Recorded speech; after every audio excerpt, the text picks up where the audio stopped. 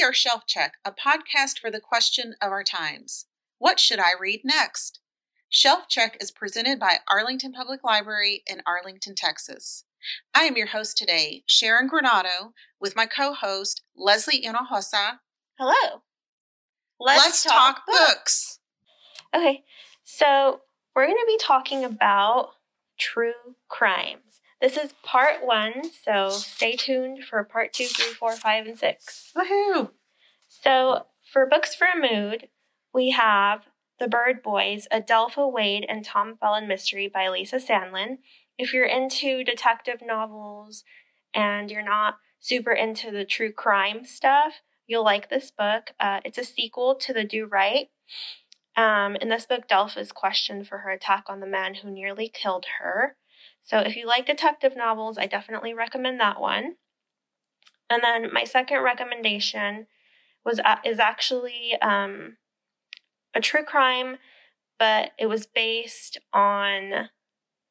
So it was a true crime first, and then a fictional movie was made out of it. I actually haven't seen it, but I think you have, Sharon, right?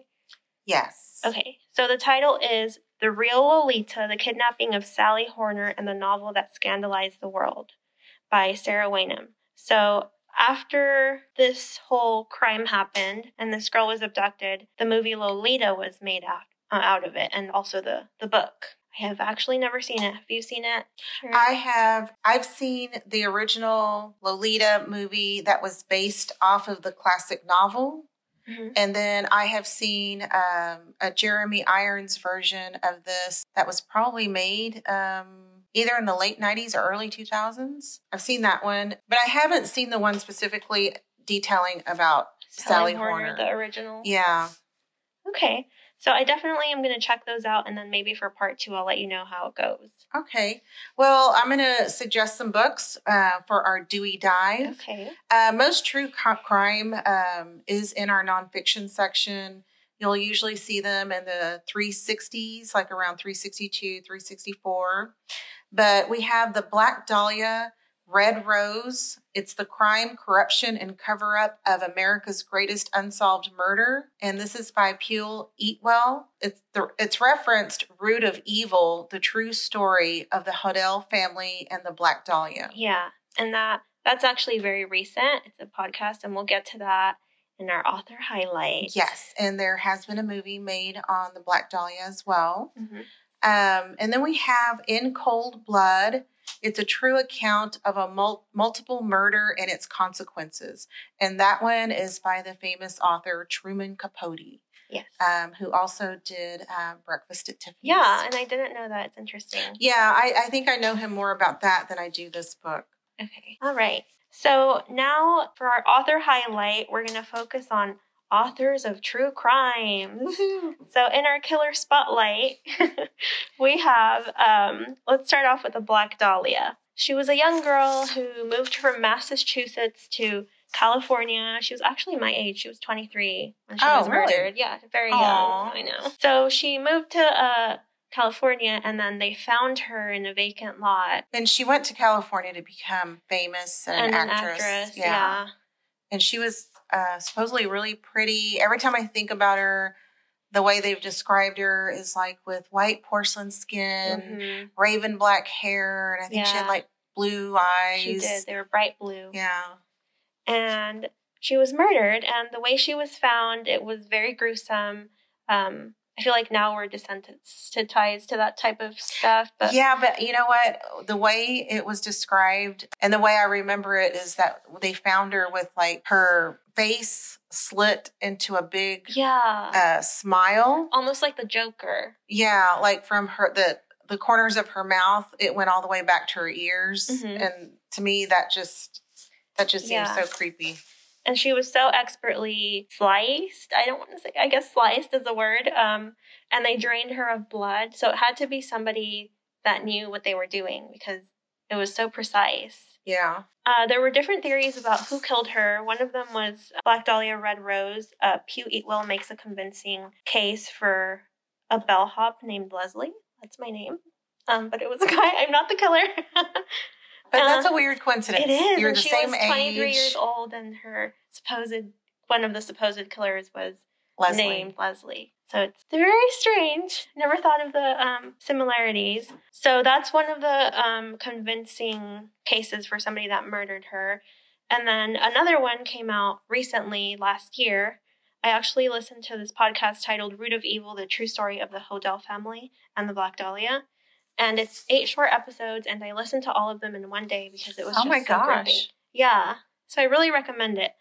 So basically, George Hodel, the doctor, makes sense, right? She was so expertly But did she know him before? Were they familiar? They were in the same area in California. But they didn't know each other? No. But not that we know of. No, not that we know of. But he was a strange, man.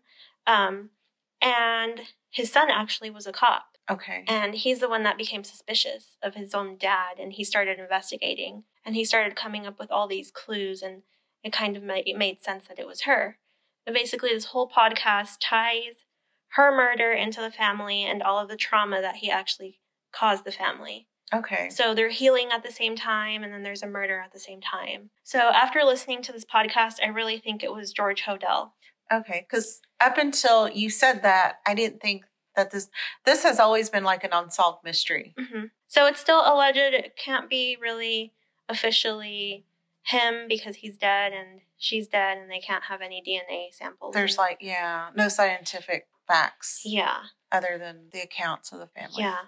So it's been 70 years and we still don't know. But we do know that he was kind of not the nicest person, and he was super smart. He was actually a musical prodigy, and he had a 186 on his IQ test. So I think he could get away with a murder like this. Oh. Yeah. That's horrible. So next we have In Cold Blood by Truman Capote. Like you mentioned already, he wrote Breakfast at Tiffany's. He's actually, I would consider him the grandfather of true crime books, just because he wrote that book and it was so controversial because it was written like a novel. Yeah. He based this novel, he actually did a lot of research. He investigated Perry and Richard. Those were the ex-convicts that killed the family of 4.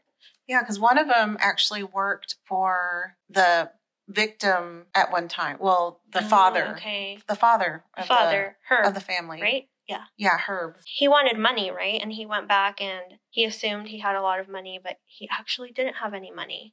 Yeah, because he was saying that Herb was a prosperous farmer. Okay. But according to this guy, the convict, he claimed that Herb kept a safe in his house loaded with money, and they thought they could go in there, steal it, and go to Mexico and live the rest of their lives on all this money. Yeah. But then that's not what happened. Dun, dun, dun. So when he gets there, they tie up basically the family and they don't find any money. And by that point, I think things got out of hand and they ended up murdering somebody. So then I think they felt like they had to murder everybody to get away with it. Yeah, and I guess it was the dad that they murdered first. Mm-hmm. And then from what I understand, they slit his throat. Yeah. And the whole time the guy was doing that, he thought how nice of a guy Herb was. Mm-hmm.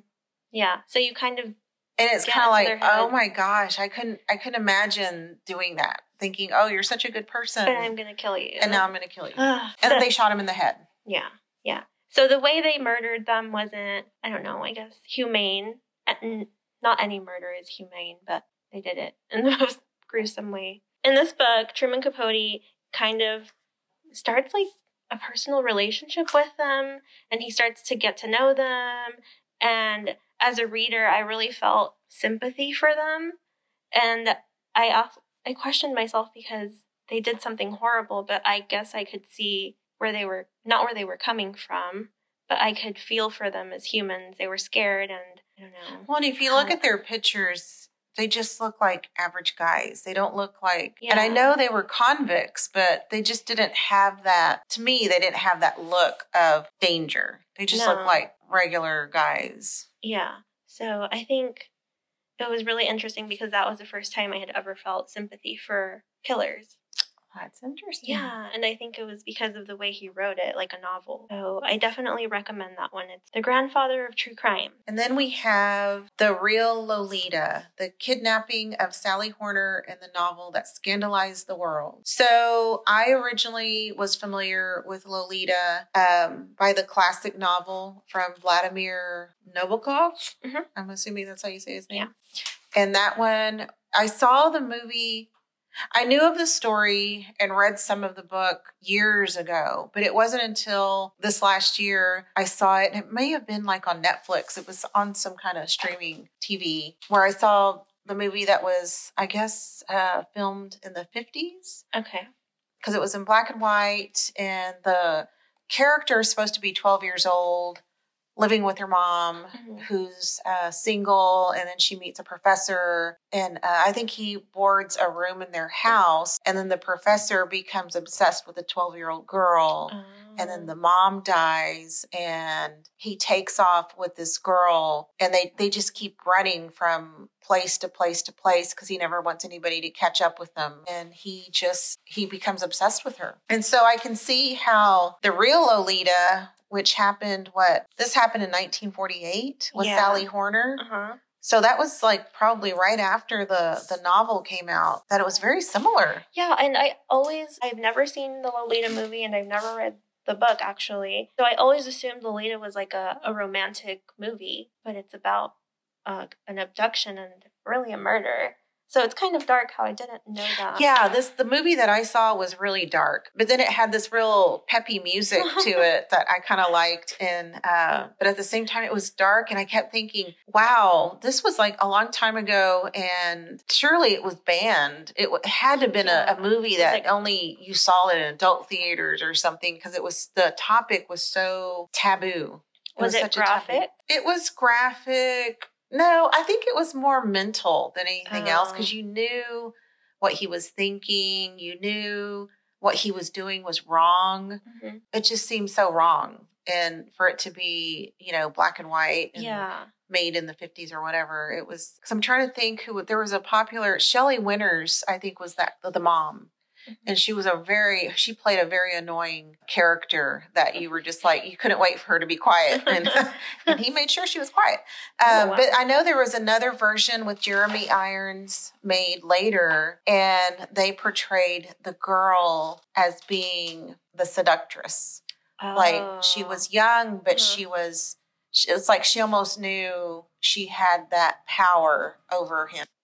So the real life version, the real true crime of Sally Horner that inspired Lolita, she has a really terrible ending, actually. So she ends up getting away from him, but then she dies in a terrible accident. And yeah, that was sad, because she was kidnapped at 12 and she spent 21 months with him. Yeah. And then she lived until she was 15. Yeah. So she died. Yeah, that was so sad. Super young. So does Lolita in the movie and the book have the same terrible ending? No. In the movie, it was actually 1962, and it was a Stanley Kubrick film. That one, she ends up getting away from him and getting pregnant and married to somebody else. Oh. And he still would come back and want to see her. But then he ended up killing himself. Oh, okay. So yeah, it was a different ending. Okay. They did a little more justice to her in the movie then. Okay, so I think that's super interesting. I'm gonna watch it. I always assumed it was a romance movie. Yeah, you could do a marathon. Even the Black Dahlia had a movie. Oh, so did In Cold Blood. Well, and I want to say on the ID channel on cable, there is a series called, I could be wrong, but I want to say there's a series called In Cold Blood. Which was probably inspired by him. Okay. Yeah. So read the books first and then watch the movies. So next we have question time. Have you witnessed a crime? Have I ever witnessed a crime? I don't think I've witnessed a murder, but I've witnessed a crime. I would say I witnessed a hit and run once, but that's about it. I have witnessed, I remember going to the state fair when I was little and walking back to our car and hearing these footsteps running behind us. And before I knew it, this guy had like a pocket knife and sliced my mom's purse off her shoulder. What? Yeah, it was kind of, and I remember I was with my friend. We were like 12 and just screaming after the man. But it was like, it's one of those things where now you know why you shouldn't pay for that cheap parking outside the state fair. Yeah. So we were walking back to our discounted parking spot when this guy, I guess, was waiting for people to come out and rob them. Did she get her purse back? No, no. She didn't get her purse back. It was like a sting operation. You could tell people were there in the neighborhood and they were just watching. Nobody seemed they expected panicked. it. Yeah, it was like they already knew that was going to happen. Man. So yeah, that was my first, I guess, experience seeing a true crime. Yeah, so I've never really witnessed a true crime. I don't think I would want to. I like reading about things that don't happen. Yeah, to me and I think I got interested maybe when I was 10 or 12 reading books. I would find books that my brothers, because they were so much older and they were already teenagers, they were reading books like Helter Skelter, but I'm sure we'll talk about that another time. Yeah. And so that's what piqued my interest. And then I think my first time walking into a public library, I was fascinated by the 360 section in the nonfiction area because it had all the true crime. And I think for me, it was like, people really do this? Yeah, it's unbelievable. Because it's really not in my character. And I don't think it's in your character to look at you like, oh, she's shady. But you never know. But you never know. Now, so, yeah, I've never witnessed it, but I am a bit fascinated by hearing the stories. Yeah. Of it. It's kind of scary at the same time. Sometimes I'll watch a true crime movie or series like on the ID channel like you, and I don't want to go to sleep. Yeah, and I teeter between, if I'm in the kitchen cooking, I'll either have it on the food channel or on the crime ID channel. Yeah. Or the paranormal channel. Yeah. So, yeah, you're either going to get baking, ghosts, or true crime. Okay. So, do you think a killer is born or is a killer made? Is it nature or nurture? I think it can be both. You think it can be both? I think you always see people who supposedly were brought up in a normal family home. Mm-hmm. They were middle class or upper middle class. And then one of the kids ended up being a little quirky. Yeah. And I think a good example of that would be Jeffrey Dahmer. What I've read about his past, it seemed like he came from a really middle-class family, but he was just fascinated with dead animals. Yeah, and you can always tell if they hurt animals. Well, and I always hear that growing up, if you're like exposed to something at a certain age while your brain's still developing, it could really impact you like at that age, like at maybe 10, 12, prepubescent times that it can really alter the direction your interests are in. So maybe that happened to him, but and I want to say Ted Bundy also came from a decent family. He did. So not all criminals come from horrible backgrounds. I think it just, I don't know. What do you think? Well, I think you're right. I think in George Hodell's case too, he was brought up, he was an only child and he was smart and he's a doctor. So why would you kill people? So, and that's the guy from the Black Dahlia. Yeah. So I think something must have happened that altered his direction, or he was just born that way, maybe. Yeah, and you hear them say that it's like an urge that they just can't fight, that they need to feel that certain way. And it's just, I don't know. It's like an obsession. They need chocolate, but they need to murder people. I guess so. It's like an urge. For me, it's a Brahms banana split. Yeah, it's like, I gotta have it. What do you think motivates them? Why do they do it? You said there's an urge, but what else could be? Like, I feel like some do it because they want notoriety, and it's like a rush they get from being I think chased. It's the rush and, being chased and seeing how they can outsmart people and I watched something recently where this guy was, he would get like phones and make these fake 911, not fake, but he would call 911 to say, I just planted a bomb in, a daycare. And he enjoyed seeing the police and the fire departments, and it's on the news, and they're all racing to this building to, save people because there's a bomb threat. And he would just keep doing that. And eventually this guy got caught. But it was like, I guess, like you said, that rush that they want to see that they have some kind of weird impact. Yeah. I think another motivation might be they want to be famous. Yeah. But they're not, I guess they're not as talented and they don't know what to do. So they do crimes, and they're famous for crimes. Yeah. I mean, you do get the people where that's where they were brought up. They don't know any better. Yeah. Maybe their parents were robbers or stealers, and they use the kids to help do that, and that's just the way of life for them. Yeah. So for them, I don't think it's the rush. It's just the way of life, that this is what I do.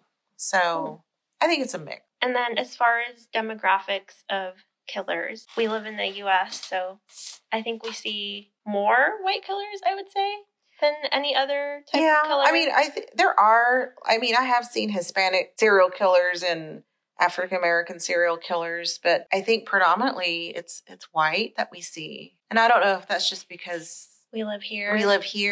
Because I think if we went to another country, they probably see more of the majority race. Yeah. Well, then we can ask, are there more men or women? I think there are more men. I think so too. I agree with you. It's very interesting, though, when you do find a woman that's really that cuckoo. Yeah. And it's like, wow. But it seems different with them. Mm-hmm. It's like they're motivated by emotion or revenge. Yeah, and I'm trying to think of that one serial killer that Charlize Theron portrayed. I can't think of her name right now.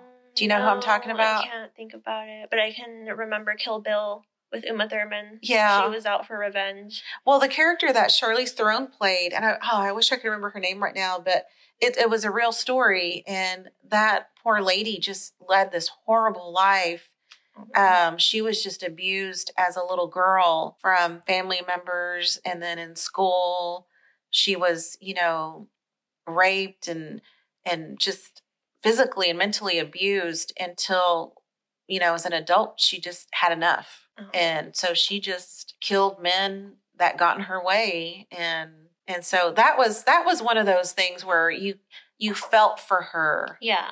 But it didn't make it right that what she was doing. Mm-hmm. So yeah, I don't think killing is ever right. So no, killing's never right. Don't listen to this podcast and do anything badly. No.